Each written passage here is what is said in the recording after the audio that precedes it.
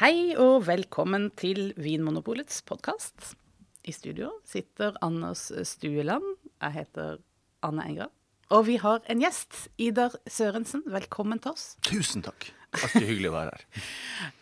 Vi skal snakke om Genever sammen, vi. Ja, Genever. Genever er gøy. Ja, det gjenstår jo å se, men vi skal prøve. Hva er ditt forhold til Genever, Anders? Marginalt, vil jeg si. Ja. Jeg har smakt noe Genever. Ja. Jeg har kanskje lest mer om Genever enn jeg har smakt det, faktisk.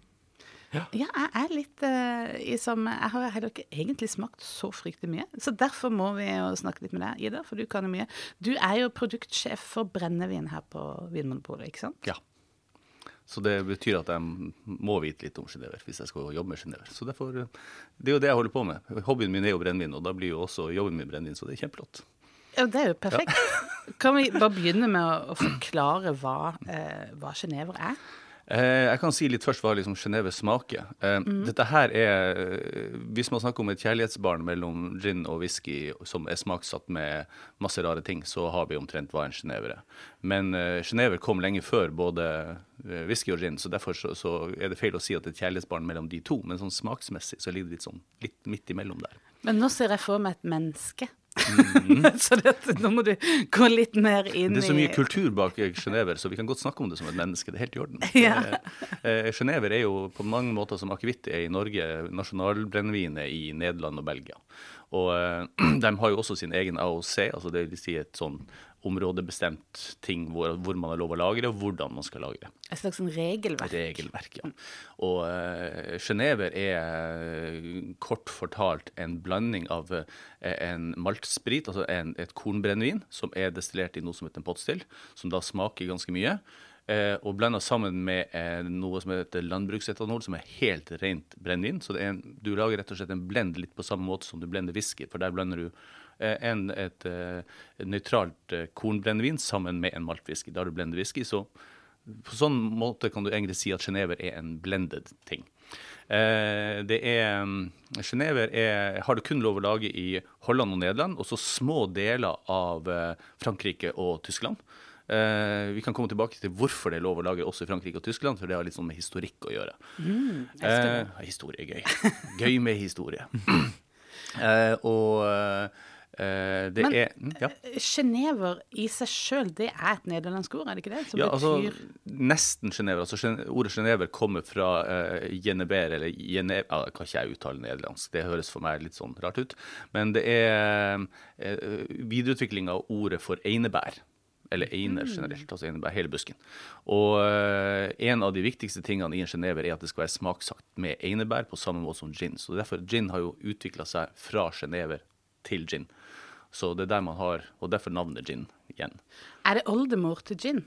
Bestemor til gin, kanskje? Far til gin, kanskje. Far til gin? Eller mor, far eller mor. Jeg skal ikke være sånn kjønnsbestemt her, men en av delene, altså forfader til gin, det er mer riktig å si, fordi at man sier jo på mange måter det at gin ble laget av engelskmenn som ville prøve å lage en billigere utgave. Altså den droppet hele maltvin-tingen, altså dette her maltbrennevinet som er i bunnen, som er veldig viktig for Genever.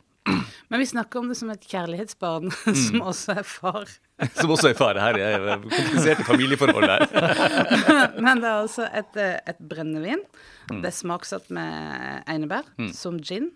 Men det er forskjellig fra gin fordi det er en maltbase. Ja, der har du hovedtingen som er forskjell. Og så er det også det at tradisjonelt sett så bruker litt andre ting. Altså, gin er veldig ofte bare einebær og masse forskjellige krydder og urter, men i Genever så er det ikke uvanlig også å bruke bær, noe frukt, det kan være, og ofte nøtter. Altså du rister nøtter og bruker det som en smakstilsetning i tillegg, så du kan få litt... Som å trekke ut da, eller i destillasjonsprosessen? Man gjør hovedsakelig destillasjonsprosess, altså man tar disse urtekrydder og forskjellige ting, og så blander man inn, og så legger man det enten i en macerasjon i brennevin, så man får et uttrekk, eller så tar man da og destillerer brennevin igjennom. Med nøtter så må man nesten lage uttrekk. Det er litt vanskelig å bare putte nøtter oppi sprit og destillere det. Det funker ikke like bra. Nei. Så det har rett og slett med hvilken type smakstilsetning du bruker, om det er destillert inn i produktet, eller om du har tatt og lagd et eget destillat, altså egen sprit med den smaken og tilsatte. Så derfor kan Genever også noen gang ha litt farge fra den smakstilsetningen du har brukt.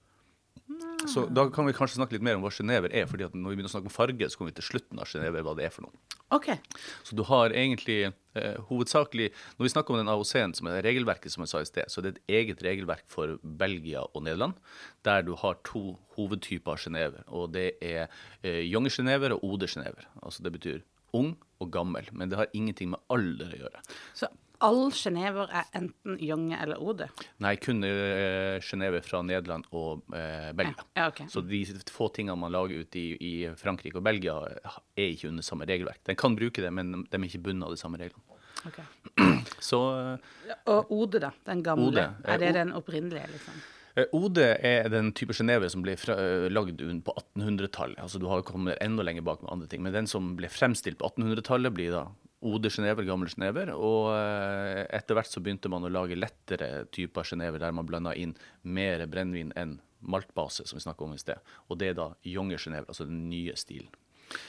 Så hvis du sitter med alle disse ulike ingrediensene foran deg, du ferdig med å egentlig ha destillert, men du skal blande, hva blander du inn i en ode? I en ode Genever så må du ha minimum 15% av denne her maltbasen, og det kalles i Nederland og Belgia for maltvin, altså motvin, omtrent sånn. Det høres ut som en ent som prater, men sorry.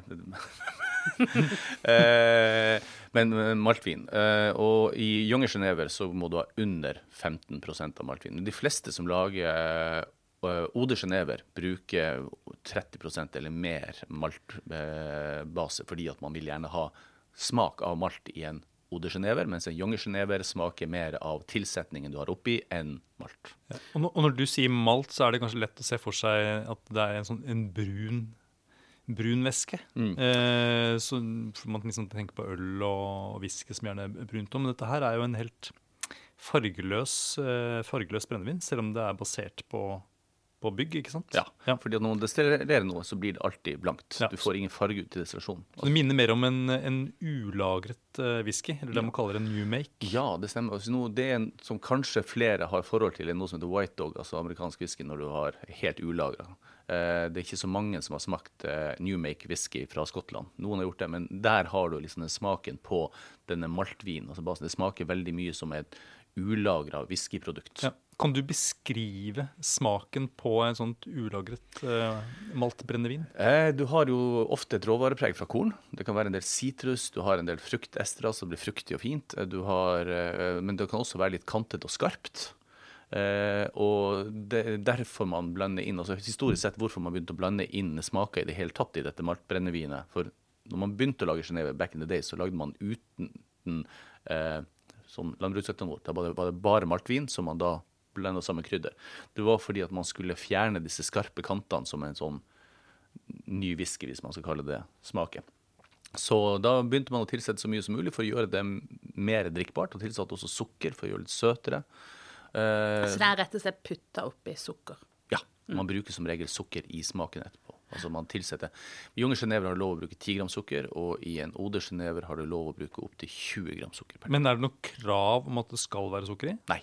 Hvor vanlig det nå å lage helt tørr Genever, altså uten sukker? Det finnes flere tørre Genever på markedet, det gjør det absolutt, men de fleste tilsetter noen gram. Ja. Så du kan bare se på for eksempel konjakk og akevitt og sånne ting. Det veldig mange som tilsetter sukker i det også. Og litt sånn som norsk akevitt også, som også gjerne har litt sukker. Ja. Jeg tror mange ikke tenker på det, at brennevin tilsatt sukker. Nei. At man ser noe som kommer rett ut fra et destillasjonsapparat. Men i Genever kanskje, ja, spesielt så mye annet blended brennevin, så det jo masse forskjellig som gjøres etter destillasjonsprosessen ferdig. Ja, altså etter å ha destillert, for du har jo egentlig 2 destillater. Du har maltvin, som vi snakket om flere ganger, og så har du denne her landbruksetanolet, som relativt smaksløst, bare veldig sterk alkohol. Ja, 96% alkohol. Ja. Landbruksetanol. Ja. Jeg tror vi må stoppe litt opp der. Ja. For det noe vi bruker mye i Norge også. Bare for å sette det i en kontekst. Norsk akevitt baseres jo også på landbruksetanol. Ja, det stemmer. Så det et helt pur, rent destillat, hvor det veldig lite av disse følgestoffene som gir aroma?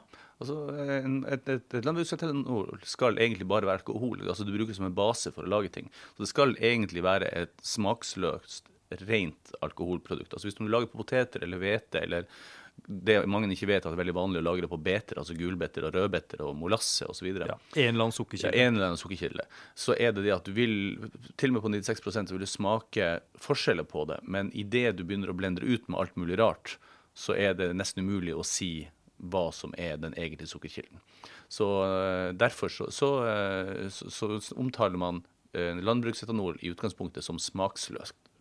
Ja. Altså det er noe du bruker som en base for å lage noe annet. Ja, og det er da jeg synes det er interessant med dette med Genever, sammenlignet med for eksempel norsk akevitt, og egentlig gin også, er at Geneveren har jo faktisk da innslag av et brennevin som har et råvarepreg. Ja.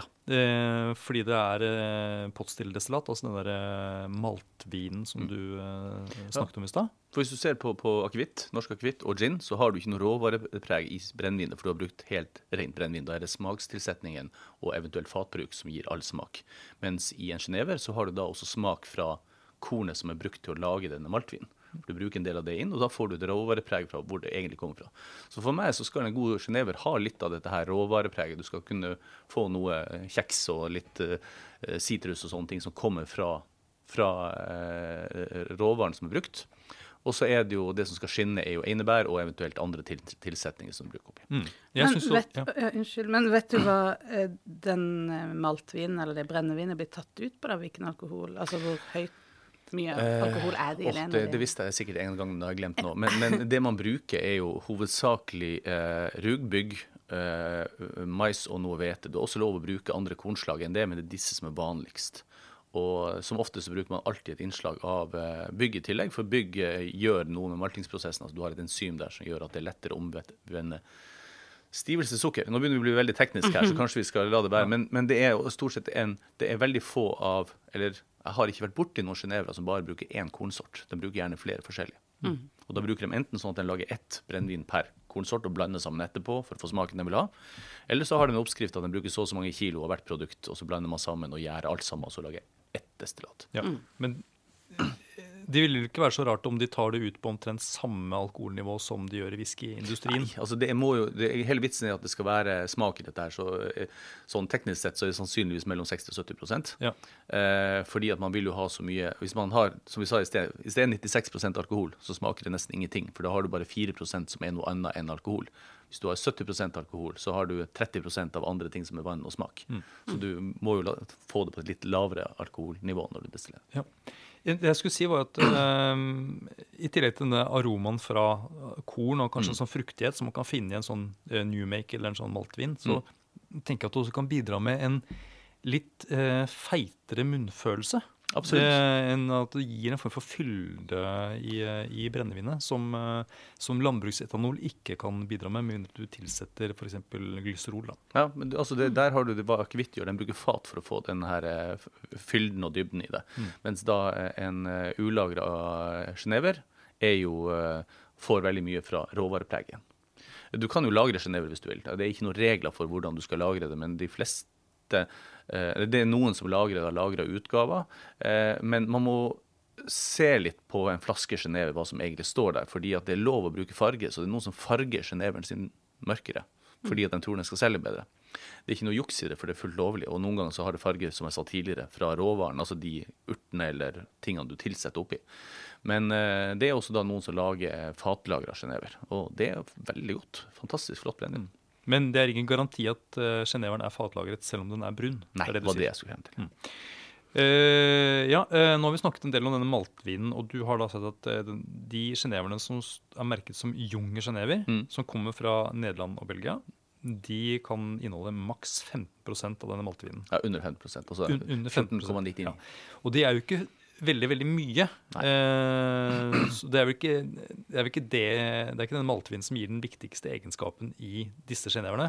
Nei. Så hvis man vil smake det som virkelig smaker som Genever, så bør man jo plukke en Ode Genever. Der vil du få mer preg av hva en Genever egentlig er. For der det 30%? Mange, men det må være over 15, men det er veldig få som har så lite som 15 når du snakker om Ode. Finnes det Ode Genevere som er 100% maltvin? Det finnes det også. Men så er det tilsetninger da. Da sa du, her er det egentlig ikke noe regelverk. Her er det, eller det må være einebær, eller? Det står i regelverket at den tydeligste smaken skal være einebær. Ja. Står det i regelverket. Det står ordrett, den tydeligste smaken skal være einebær. Og så har du da alt andre du kan tilsette. Ja. Og alt fra bær og nøtter til hva du måtte ønske. Du kan egentlig lave en... Alt fra floraen kan du bruke. Åja. Ikke faunaen. Nei, altså, jeg holdt på å si fauna var lite om. Jeg gjorde ikke sa fauna. Det kan hende at fauna er lov. Det står ikke noe om at du ikke har lov å bruke det. Ja, der er kanskje akevitt kommet et stykke lenger. Jeg vet at Halvor Høek eksperimenterte med å putte ting fra fauna. Ja vel. Vet vi hvilke deler av dyret som ble brukt? Eller? Skrotum. Oi, sånn, spennende. Ja. Egen eller andres? Skrotumakevitt. Ja, men du har nevnt nøtter. Einebær skal det være. Er det noen andre ting? Har de en del sånne tilsetninger som de har til felles med gin, bortsett fra einebær? Ja, altså jeg har jo en del av det samme krydderet brukes. Det samme som at du bruker i gin er vanlig å bruke mye citrusskall. Det kan du også gjøre i Genever. Jeg har sett noen oppskrifter på Genever som bruker en del av de urtene som er vanlig i Norge å bruke på gin, for eksempel ryllik og kvann, har jeg sett. Men igjen så er det er veldig vanlig, akkurat som på gin, at man er flink til å fortelle om noen av tingene man bruker. Man vil gjerne ikke fortelle alt fordi at man har hemmelig oppskrift og sånne ting. Men det er et vidt spekter av ting man bruker, og jeg tror det er mye mer forskjell på de forskjellige Geneverne, hva den setter opp i, enn på de forskjellige ginene. Men allikevel så tenker jeg, og nå tar det jeg sier med en klype salt, jeg mener å huske at av de Geneverne jeg har smakt, så det er ikke så veldig tydelig krydder. Er du enig i det? Eller synes du at det er like tydelig som en akevitt eller en gin? Akevitt har jo det veldig tydelige karvepreget sitt. I Genever så de siste jeg har smakt har da vært tilsatt nøtter. Og den andre, denne her som var 100% maltvin, bruker mer en smakstilsetning som er nærmere gin, for de prøver å lage en mer moderne utgave. Så der har de brukt 100% maltvin, og så har de egentlig brukt omtrent som en ginbase i kryddertilsetninger. Så det er jo utvikling innenfor Genever også, der de prøver å modernisere seg. Men jeg vil si at det er mer vanlig med planter og urter enn direkte krydder i Genever. Ja. Belgierne er jo, nå holdt jeg på å si gærne, men for jeg vet altså, når det gjelder øl, så er jo de veldig liberale når det kommer til hva de putter i ølet. Sikori og de er glad i planter. De putter gjerne sånne ting som vokser i jorda. De gjør kanel og sånn krydder og sånt. Mye planter som vokser i jorda. Ja, grønne ting da. Ja, sånn ja. Ja, men einer har jo, altså, jeg vet ikke om vi sa det innledningsvis, men Genever er jo direkte fra det belgiske ordet for einebær, altså den utvikling av det ordet. Så det er jo, Genever betyr jo egentlig einebær. Og det er jo ikke helt tilfeldig at man har begynt å bruke einebær i sprit generelt, altså da først Genever, og så senere kom gin, og så andre ting etter hvert. Og det er jo fordi at det brennvinen vi drikker i dag kommer jo egentlig fra hva man kalte medisin før i tida. Altså man vet jo det at man... Ja, nå er vi inne i historien. Ja. Kan vi ikke bare rett og slett gå på den? For det er litt interessant å se på. Skal vi bare begynne fra... År null? År null, ja. Vi kan ta det helt sånn tilbake til år null, men jeg klarer ikke helt å begynne på år null. Jeg kan faktisk begynne på 100-tallet, altså andre århundre. Så langt tilbake kan jeg gå. Men det synes jeg er langt nok. Ja, sånn som vi kjenner destillasjon, så kommer det jo fra araberne, og det ble samlet og skrevet ned i cirka år 100 i Universitetet i Alexandria, altså det store biblioteket som vi kjenner så godt. Derifra så kom... Med tegnet snøheter. Ja. Det nye Snøhetta var allerede den gangen. Ja. Og så kom destillasjonsteknikk til Europa med korsfarere og maurerne som da invaderte Spania og koloniserte store deler av Spania. Videre dit gikk det til universiteter i blant annet Bologna og Montpellier. Ja, for de hadde funnet ut av hvordan de destillerte. Ja, så de hadde samlet destillasjonsteknikkinformasjon i Alexandria. Og så ble den informasjonen sendt videre med maurerne og korstogerne som ble ikke sendt, men ble tatt videre fra Og da ble det jo kalt for aquavita, altså livets vann. Og det ble det jo kalt langt opp på 1300-1400-tallet, så brukte man det om nesten alt brennvin. Og det var jo fordi at hovedsakelig så ble det brukt i Europa til medisin. Og en av de tingene man begynte å eksperimentere... Medisin, altså sånn med hermetegn, sa man det at jeg skal gå og ta meg en litt medisin? Nei, det var faktisk eller var medisin. Det liksom litt seriøst? Det var faktisk medisin. Altså, nå kom vi inn på einebær igjen.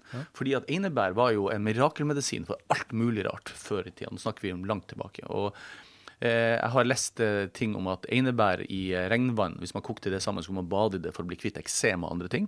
Einebær kokt i vin var for fordøyelsesproblemer. Under svartedauden så brente man einekvister inn i hus der folk hadde dødd for å rense huset, så einer er veldig en sånn stor del av den medisinske historien.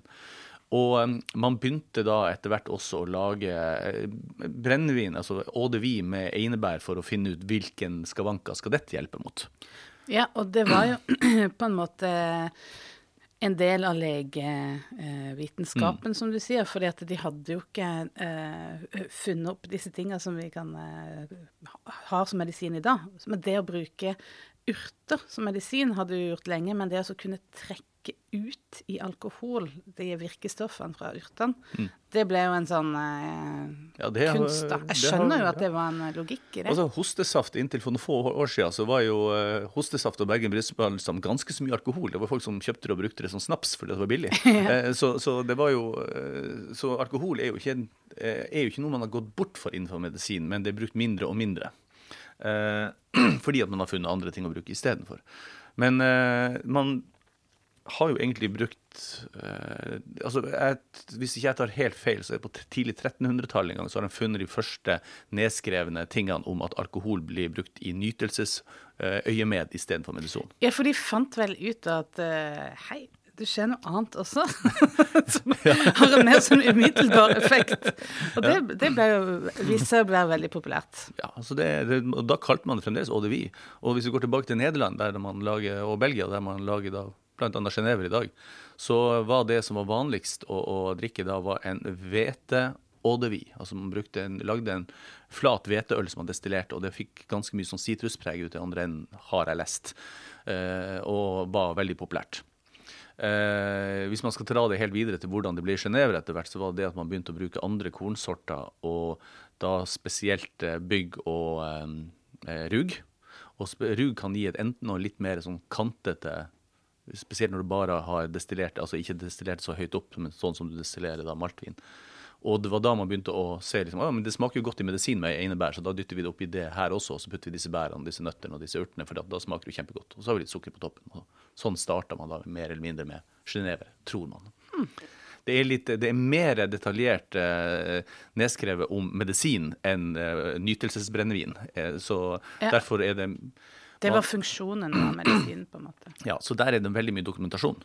Men på akkurat hvordan den nytelsesdelen startet helt sånn 100%, er det mindre om man refererer til gamle skuespillmanuskripter man har funnet til, og noen bøker som er skrevet av noen der man begynner å snakke om oppskrifter til hyggedrikke, som gjør at man vet at det er på 1300-tallet det her skjer. Og så var det altså da Nederland som var på en måte før England i det å lære seg å bruke denne destillasjonsteknikken. Ja, altså destillasjonsteknikk ble jo spredd veldig av sistrianermunkene, og håper jeg sa det riktig, men jeg klarer ikke helt å... Du sa det fort nok til at så fort nok til at jeg hørte hva jeg egentlig sa. Disse munkene spredde det utover, og det ble jo veldig mye destillatører i Nederland etter hvert som begynte å lage spesielt mye av denne hvete-eau-de-vien. Og så kom da andre produkter etter hvert.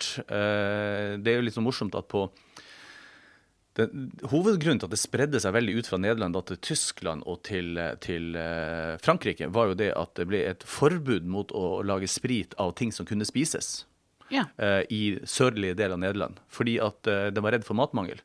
Så da flytta eller emigrerte masse destillatører til Frankrike og Tyskland, og det er det som er litt av grunnen til at i dag kan du enkelte deler av Frankrike og Tyskland lage Genever, fordi at det rett og slett historisk sett folk flytta fra Nederland. Det er historiske grunner. Det er det historiske grunner til, ja. Men, Men når er det Genever som først blir nedtegnet skriftlig? Når er det liksom det første beviset på at man snakket om Genever? Det er en oppskriftsbok som er 1530 et eller annet. Ja, akkurat. Så tidlig 1500-tallet er første gang man bruker ordet Genever. Og, Jeg må vel si en ting om det emigreringstingene i sted.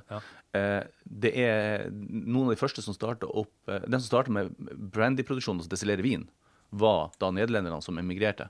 Og de hadde allerede gjort det i Nederland, men fortsatt hadde med seg til Frankrike.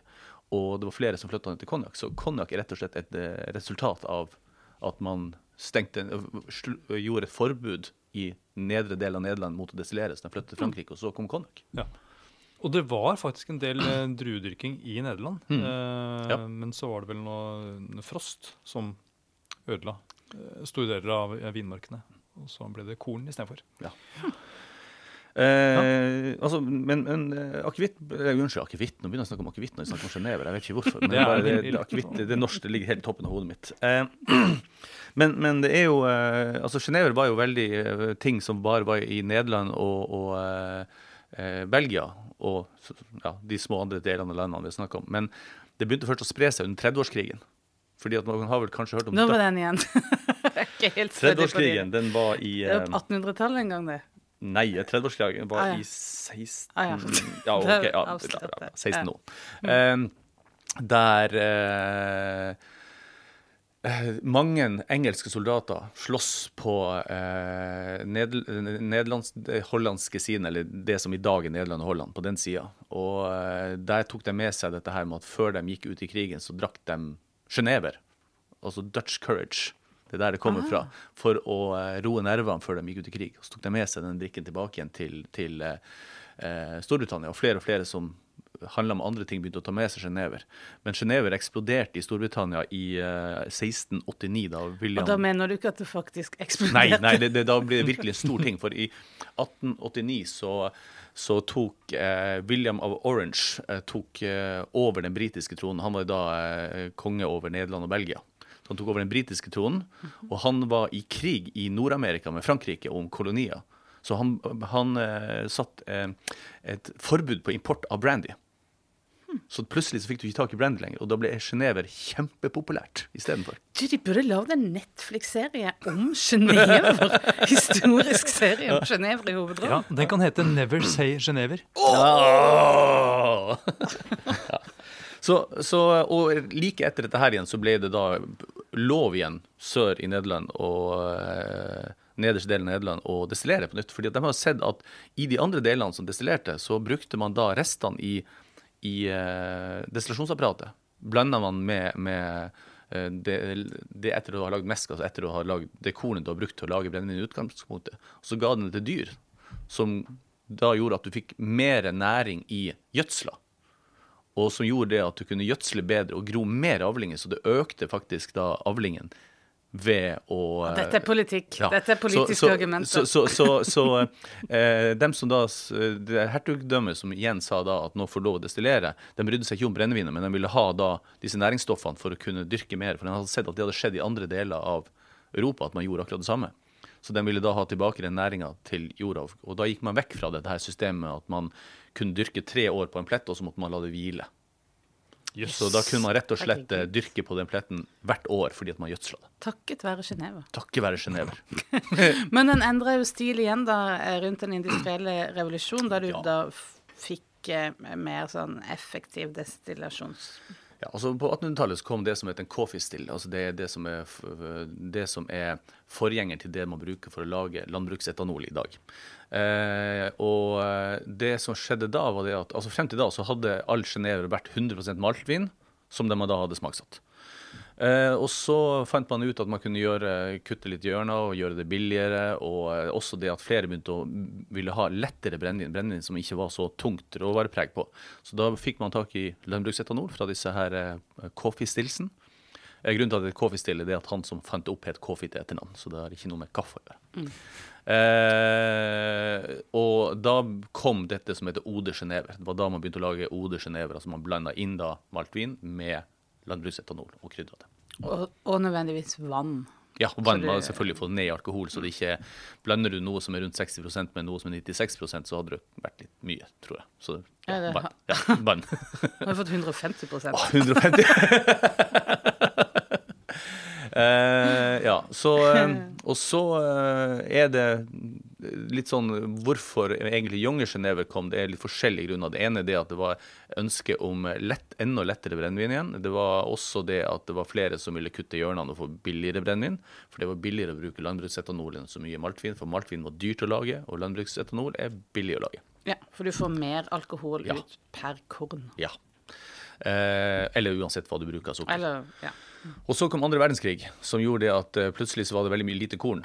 Og da begynte flere å lage det som ble kalt for Younger Genever, fordi at etter andre verdenskrig var det, både første og andre verdenskrig, så var det lite korn tilgjengelig. Og så kom det et regelverk på plass etter det her, fordi at da begynte det å bli litt sånn diffust hva egentlig Genever. Så kom da regel der det heter Junge og Ode. Nettopp, så dette AOP-regelverket, det kom da etter krigen? Jeg helt sikker på når selve regelverket kom i gang, men det regelverket som gjeldende i dag, kom da etter krigen. Det var en interessant historie. Ja, men når omtrent var det gin dukket opp i England da? Gin, jeg er helt sikker, jeg mener slutten av 1700-tallet. Du hadde jo gin craze på 1800-tallet da det ble stort, og da var jo ikke gin det som gin i dag. Da var jo gin gjerne et dårlig hjemmelaget brennvin der man brukte einebær og alle mulige andre smakstilsetninger og store mengder sukker for å skjule dårlig smak. Og det ble jo den fattigmannsdrikke. Ja. Litt sånn som Genever var i gamle dager også. Kanskje ikke fattigmannsdrikke, men at man skjulte et litt rufsete brennevin med krydder og sukker. Men det som var forskjellen fra den gangen var det at man faktisk sannsynligvis kunne smake et maltbrennevin i begynnelsen på Genever, mens i det som man etter hvert begynte å lage gin av, var ting som kunne smake surt og forferdelig, og mye giftstoffer i, og det var virkelig, virkelig dårlig brennvin. Ja, altså. Men i hvert fall, gin kommer da noen 100 år etter Genever. Ja. Mens nå sier du at det finnes Genever-produsenter som begynner å kalle det nederlandsk gin, eller noe sånt, for å kaste seg på Jeg har sett en som har gjort det. De har kalt det for Dutch gin. Problemet med dette her for det første så det ulovlig merking. For det er ikke lov å kalle det for gin hvis du har blandet inn maltvin. Du må ha 100% landbruksetanol som smaksagt med urter og krydder og så videre. Så du har ikke lov å kalle det for gin. Det andre det at de fleste produsenter av Genever blir fornærmet hvis du kaller det for gin. Det noe som sitter kulturelt nær til dem, de er stolt av produktet sitt, men det er jo noen som skjønner det at gin selv. Så da prøver man å slenge gin på etiketten for at man skal øke volumet sitt. Det er ingen annen grunn til det enn det. Så det ingen dem som har lange tradisjoner innenfor å lage gin, Genever, det er veldig få som vil kalle produktet sitt gin i det hele tatt, fordi at de er stolte av hva de lager. Men Genever jo heller ikke lagd som en typisk sånn blandingsbrennevin, altså sånn for å bruke i blandet drinker. Nei, det noe nyere som har kommet, fordi at Genever var noe man drakk bart. Nå det jo flere som drikker Genever med tonic, og det har smakt, det synes jeg godt. Mange som bruker Genever i cocktails, fordi at du får en del andre egenskaper enn om du bruker gin.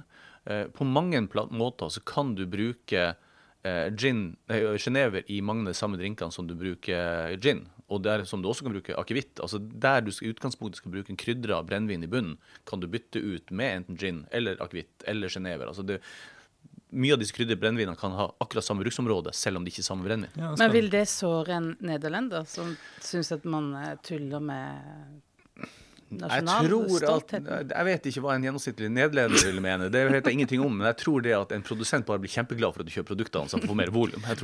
Ja, for det vel et problem å være avhengig av et produkt som skal drikkes som et bart brennevin, for det jo ikke sånn. Hvis man drar parallellene igjen til akevitt, for noen år siden så første akevittdrinken jeg vet om Fjellbekk. Og før det så snakker man jo ikke så veldig mye om å blande det ut med ting. Så nå det jo akevittcocktails en svær greie.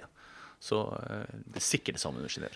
Så GT, det kan egentlig bety Genever og tonic? Hvis du vil, så kan det sikkert bety det. Ja. Genton vil jeg sagt det. Genton, den var fin. Genton. Men hvis man da drikker Genever bar, er det noe mat man kan, som det passer til? Jeg har et innsidetips, for jeg har vært på ferie i Nederland. Kanalbåtferie, selvfølgelig. Ja. Og der fikk vi servert, eller der prøvde ved flere anledninger faktisk også, på sånne tradisjonelle nederlandske restauranter. Ertesuppe er veldig nederlandsk. Sånn gul ertesuppe som vi kjenner herfra, kokt på knoker og sånn. Servert med rugbrød og sterk sennep, enten på kanten eller oppå rugbrød. Det er veldig godt i seg selv, med Genever te. Jeg er usikker på om det var Ode eller Junge vi fikk, men jeg har en idé om at det var Ode. Og jeg tenker at det gir litt mening også til de der litt sånn skarpe smakene. Det blir som en sånn krydder da. Så nevnte du fatlagra, eller sånn skikkelig lagret Genever. Begynner vi da å nærme oss fatlagret, altså ordentlig whisky? Er det mer sånn noe man kan drikke som en avec, eller sånt? Jo, altså det er flott å drikke som en avec, og så drikke det som seg selv, og ikke blande det ut. Og jeg tenker det at det som er fatlagret Genever man kan sikkert bruke det i drinker, men der har du fått en ekstra dimensjon som gjør at kanskje det er best å drikke det som det er, altså drikke det bart som en avec, eller bare kose seg foran TV-en, eller hvordan man ønsker å drikke brennevinen sitt. Eller som en akevitt da, til pinnekjøttet kanskje? Eller jo, det kan kanskje være noe. Det har jeg har ikke reflektert så mye over det, men de gode fatlagre Geneverne smakt er dem som fremdeles har et tydelig preg av at det er en Genever. Jeg har smakt noe som har fått så mye fat at det blir, du smaker fremdeles at det er tilsatt krydder, men du er litt usikker på hvilke brennvin det er, for du har fått for mye smak av fatet sitt. Så jeg tenker det at de beste fatlagre Geneverne er den som ikke fatlagrer alt for lenge, fordi at i min verden så skal du fremdeles kunne smake at det er en god Genever under fatet. Anne, du har vært i Nederland. Ja. Ida, har du vært i Nederland? Nei. Du har vært i Belgia? Nei. Jeg har vært i Belgia. Du har altså da vært i Nederland. Har du noen gang sett en einerbusk i Nederland? Det er et litt vanskelig spørsmål. Det er et ja og nei. Jo, men jeg kan ikke huske alle vekstene jeg så på denne ferien. Men jeg har ikke noe minne av det, nei. Jeg tenkte meg det. Fra mine turer i Belgia så kan jeg aldri huske å ha møtt en eneste einebusk. Det er i det hele tatt lite natur, altså sånn lite ville det er jo vekster. veldig, Er ikke det veldig rart? Ja, men det er jo veldig gjenvokst. Altså det er enten så har du dyrket mark, eller så er det hus. Det er jo veldig lite annet der. Det er jo enten det er veier, eller lagerbygg, eller drivhus og sånt. Hvor er einebuskene? Var det der egentlig i det hele tatt? Så einebusker vokser jo over hele Europa. Så det, jeg trodde det var en sånn fjellplan. Nei, altså det mye av de einebærene som brukes kommer jo fra sør i Europa. Så det einebær er en ganske... Det finnes forskjellige typer einebær som har mange av de samme egenskapene, men vil gi litt forskjellig karakter på produktet. Mange som mener at de norske einebærene er best i hele verden, og noen andre mener at andre, for alltid Norge er best. Men likevel så er det at jeg tror historisk sett så har det ikke vært et problem å få tak i einebær. Det er historiske grunner til det. Ja. Og så lurer jeg på en ting til, og det er også, finnes det, jeg vet at det finnes akevitt-miljøer, og det finnes whisky-miljøer selvfølgelig, og sikkert gin-miljøer også, men finnes det et Genever-miljø? I Nederland, Belgia gjør det, for de er veldig stolte av å drikke den, men ikke utenfor. Altså, jeg prater om hvor svært det ble etter hvert, og det ble eksportert også til USA, og Genever var en ganske stor ting, eller det som ble i USA. Genever var en veldig stor ting, men det mistet sin plass, og inntil ganske nylig så har Genever blitt mer og mer en ting som var hovedsakelig bare produsert og laget i Nederland og Belgia, og det ble veldig mange færre destillerier. Mange destillerier rett og slett forsvant etter hvert, for det var ikke marked for dem.